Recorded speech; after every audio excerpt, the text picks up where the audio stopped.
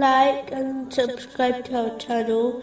Leave your questions and feedback in the comments section. Enjoy the video. Moving on to chapter 15, verses 80 and 81. And certainly did the companions of the Thamud deny the messengers, and we gave them our signs, but from them they were turning away.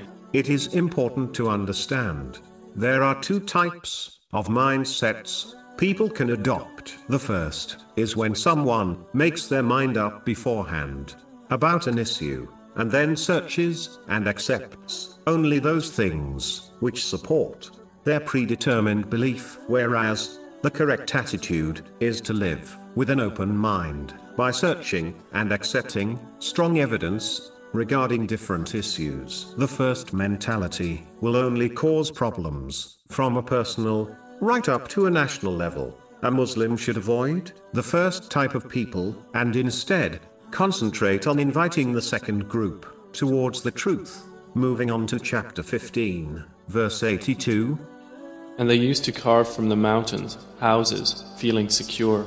In a narration found in Jami Tirmizi, number 2482, the Holy Prophet Muhammad, peace and blessings be upon him, advised that all lawful spending gains reward from Allah the Exalted, except the wealth which is spent on buildings. This includes all spending on lawful things, without excessiveness, waste, or extravagant. Spending on construction, which is necessary, is not included in this narration, but the construction, which is beyond one's needs is. This is disliked, as spending on construction easily leads to waste and extravagance. In addition, the one who spends wealth on this is less likely to donate charity and spend in ways pleasing to Allah the Exalted. Also, this often leads a Muslim to adopt hopes for a long life, as the one who believes their stay in this world is extremely short will not waste energy and wealth